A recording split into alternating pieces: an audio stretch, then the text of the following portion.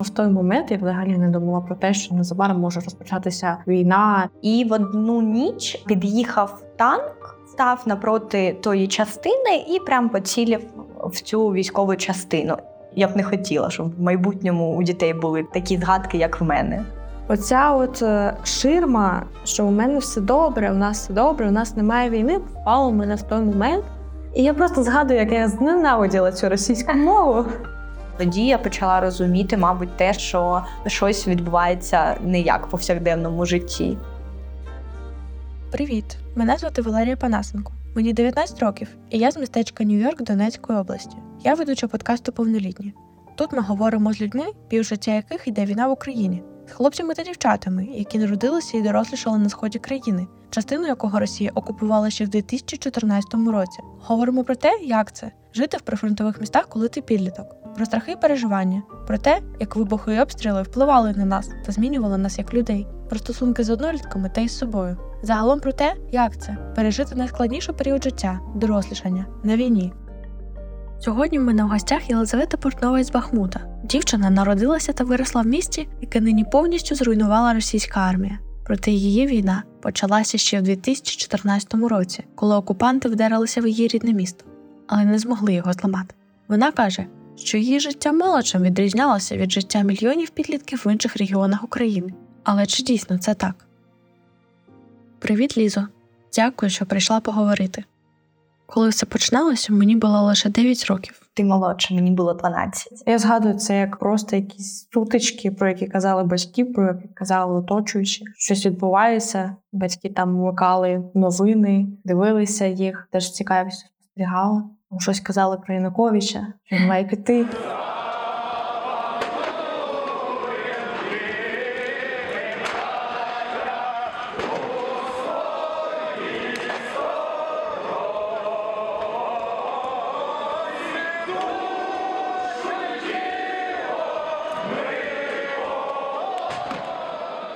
Я взагалі нічого не розуміла, насправді, бо мені було 9. З моїх захоплень в мене було піти з подружками погратися ляльками, збігати, щоб батьки не знали, на шкільний стадіон, гуляти десь, бо він далеченько від дому. Та й певно все. Листопад, вже скоро канікули, скоро Новий рік. Новий рік я просто обожнювала з дитинства, це було моє найулюбленіше свято. Я думаю, що в той момент я взагалі не думала про те, що незабаром може розпочатися війна, чи моє селище опиниться в окупації, чи ще щось. І, власне, у 2013 році я була просто звичайною дитиною, яка нічого ще не розуміла. Хоч я трохи старша, але я була майже такою самою дитиною. Теж це, звичайно, були якісь новини, якісь дорослі розмови, про які ти теж дуже не замислюєшся, бо в тебе і школа, є якесь життя. Я взагалі не усвідомлювала, які це може мати наслідки і взагалі, що буде далі. Ти зараз сказала про окупацію. Я думаю, що я навіть не замислювала взагалі, що таке окупація, що це може призвести до цього. Це були якісь новини, це були якісь теми, які обговорювали дорослі, якісь балачки, можливо, побоювання з їх боку, але я в це не вникала. В мене були контрольні, бо ти правильно кажеш, скоро були канікули. Я завжди боялася цю математику, треба було її правильно написати, щоб гарно закінчити семестр і потім отримати похвальний лист, бо мені треба було отримувати похвальний лист. І все. Я згадала про контрольну. У 3 класі, коли навчалася, на школі ще була російська мова. І я була відмінницею. Я закінчила школу з золотою медаллю. Мені дуже важливо було теж отримати цей похвальний лист. І я пам'ятаю, що з російської мови за диктант контрольний я отримала 4. І я просто згадую, як я зненавиділа цю російську мову. Бачиш, може в тебе була якась інтуїція. Потім, вже у 14-му році, я чула, як дорослі почали казати про якийсь референдум, якісь вибори.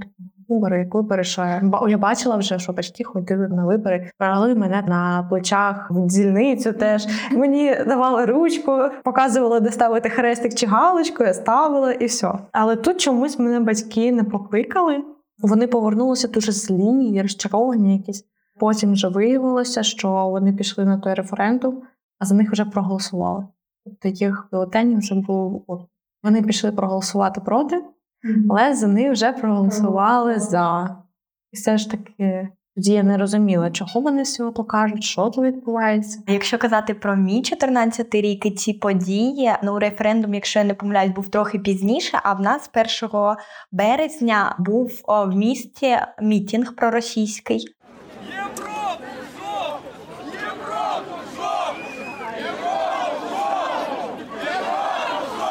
І через це мені мама зіпсувала, можна сказати, перше моє якесь побачення і якусь прогулянку з хлопцем. Бо я була в 5 класі, як зараз пам'ятаю цей день, а 1 березня 2014 рік однокласник запросив погуляти і випити каву. І я, звичайно, хотіла, бо це ж щось таке перше, вже доросле. Хоча, я була в 5 класі, мені було там 12-13 років. Але ж, це ж так...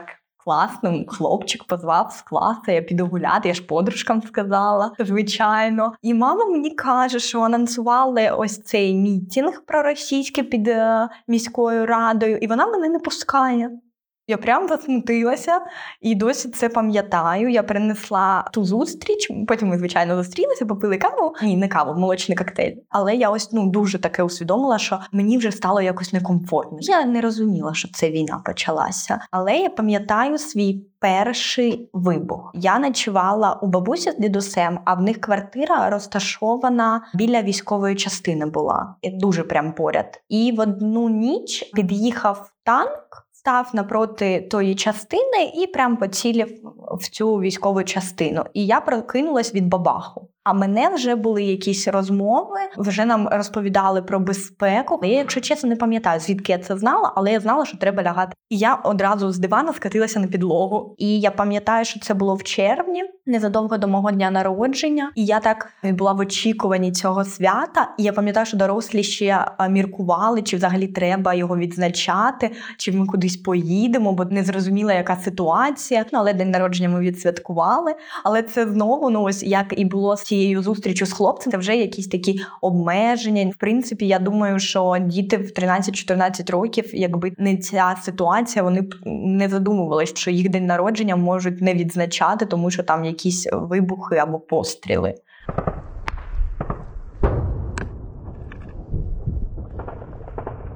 Я б не хотіла, щоб в майбутньому у дітей були такі згадки, як в мене. Перший мій такий вибух гучний теж був серед ночі. Похитує, я думаю, що таке? Прибігли батьки, відкрили мені вікно, літо на дворі. Мовляв, щоб не вилетіло вибуховою хвилею. Зараз я вже розумію, що це були саме виходи, і це були виходи з танка. Але от виходи з танка, хто чув, той знає, що вони дуже гучні, вони такі, як такий різкий хлопок, і воно віддається ехом між будинками. В принципі, після того, як батьки сказали мені, що мені немає за що боятися, я й не боялася. То я далі жила своїм звичним життям, ходила в школу, але мене це не бентежило від слова зовсім. Мені було все одно. Мені погуляти, поїхати до бабусі, там погуляти, і все. Після 16-го року, тобто моє життя, я думаю, що взагалі не відрізнялося від життя підлітків та дітей з інших регіонів. Вибухів ми фактично не чули, займалися звичними справами. Я там теж любила гуляти з подружками, постити якісь сумні цитатки у ВКонтакті або в інших соцмережах, коли хлопчик не підійшов до тебе там у школі або не привітався. І то, власне, я не можу сказати, що моє життя після 2016 року, коли припинилися такі активні бойові дії і вибухи, відрізнялося чимось від життів інших дітей або підлітків в будь-якому регіоні України. В 16-му році мені вже було 15, це був 9 клас. Я думала, шкільне кохання, щось такі якісь проблеми.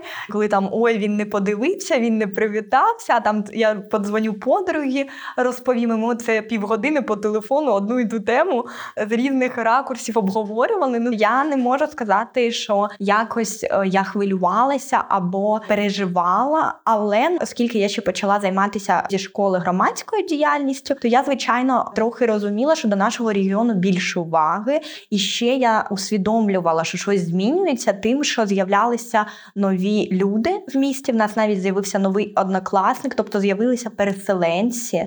Я навіть сиділа за однією партою, ми дуже добре товаришували з дівчиною з Донецька. Я теж не можу сказати, сказати, що я прям на той момент, коли я була дитиною, що я усвідомлювала, що їй довелось залишити свій будинок, свою школу, своїх друзів. І теж в нас були переселенці, вони з Горлівки, вони приїздили, знімали кошти на банкоматах, скуплялися. Ти бачила ось цих людей, ти розуміла, що, значить, щось не так в них вдома, в рідному місті. Теж згадала, що у 15-му році до нас у школу і в мій клас перейшли, здається, 4 чи 5 людей. І вони були переселенцями. І я пам'ятаю, як у нас був великий клас доволі, у нас було 26 людей. І коли вони додалися, я пам'ятаю, як у класі прямо стало дихати нічим. Просто всі парти були вже забиті. Справа не в тому, що це переселенці, вони там якісь не такі. Просто стало дуже багато людей у нас в класі. Але оця ширма, що у мене все добре, у нас все добре, у нас немає війни, впала в мене в той момент, коли я почала займатися теж громадською діяльністю. Це було в 2019 році, мені було 15. Ми дуже раптово так зібралися нашою командою, і ми зрозуміли, що людям не вистачає, що люди закрилися в своєму цьому сірому світі. Тепер вже доволі таки покинутому, коли тебе постійно у чомусь звинувачують, що це ви винні у війні, ви самі винні в цьому і так далі. Потім почали відкриватися очі на те, що зовсім немає роботи. Селищ. Всі їдуть, ніхто тут не хоче залишатися. Молодь не хоче залишатися абсолютно. Всі на Харків, Дніпро, Київ, куди ще. Дорослі їдуть на заробітки або в Польщу, або в Москву. Бо більше робити нічого. Я не можу прям чітко відповісти, коли в мене було це усвідомлення, але мені тут теж дуже відгукується, що ви почали щось робити, щоб люди залишалися, бо, в принципі, я займалася тим самим. Я намагалася для молоді знайти якісь можливості і щось проводити,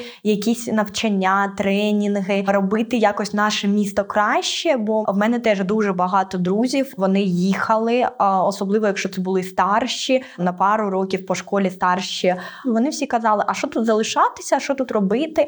І мені було так прикро, що вони, з одного боку, можливо, я їх десь розуміла, бо насправді теж не було багато роботи і не було багато можливостей, але я дуже хотіла це змінити. Але справді не вистачало якоїсь такої двіжухи, якщо так можна сказати. Я пам'ятаю в дитинстві, коли був День міста, в нас збиралось дуже багато людей. Мене навіть брали на плечі, бо було там тісно, не було як пройти, можна було загубитися, приїздили зірки якісь. І потім День міста, він вже став не такий. Вже не були таких масових прям святкувань, не було салютів. Відмінили салюти. Я дуже чекала, щоб подивитися на цей салют, бо він був дуже гарний, а потім з часом його просто не стало. Тоді я почала розуміти, мабуть, те, що щось відбувається не як в повсякденному житті. Отже, друзі, сьогодні ми поговорили з бахмутчанкою Єлизаветою Портновою про звичайне життя підлітка в прифронтовому регіоні, про перші розчарування цієї війни та її вплив на подальше життя. Підписуйтесь, щоб не пропустити наступний випуск подкасту «Повнолітні». Цей контент створено за фінансової підтримки Європейського Союзу.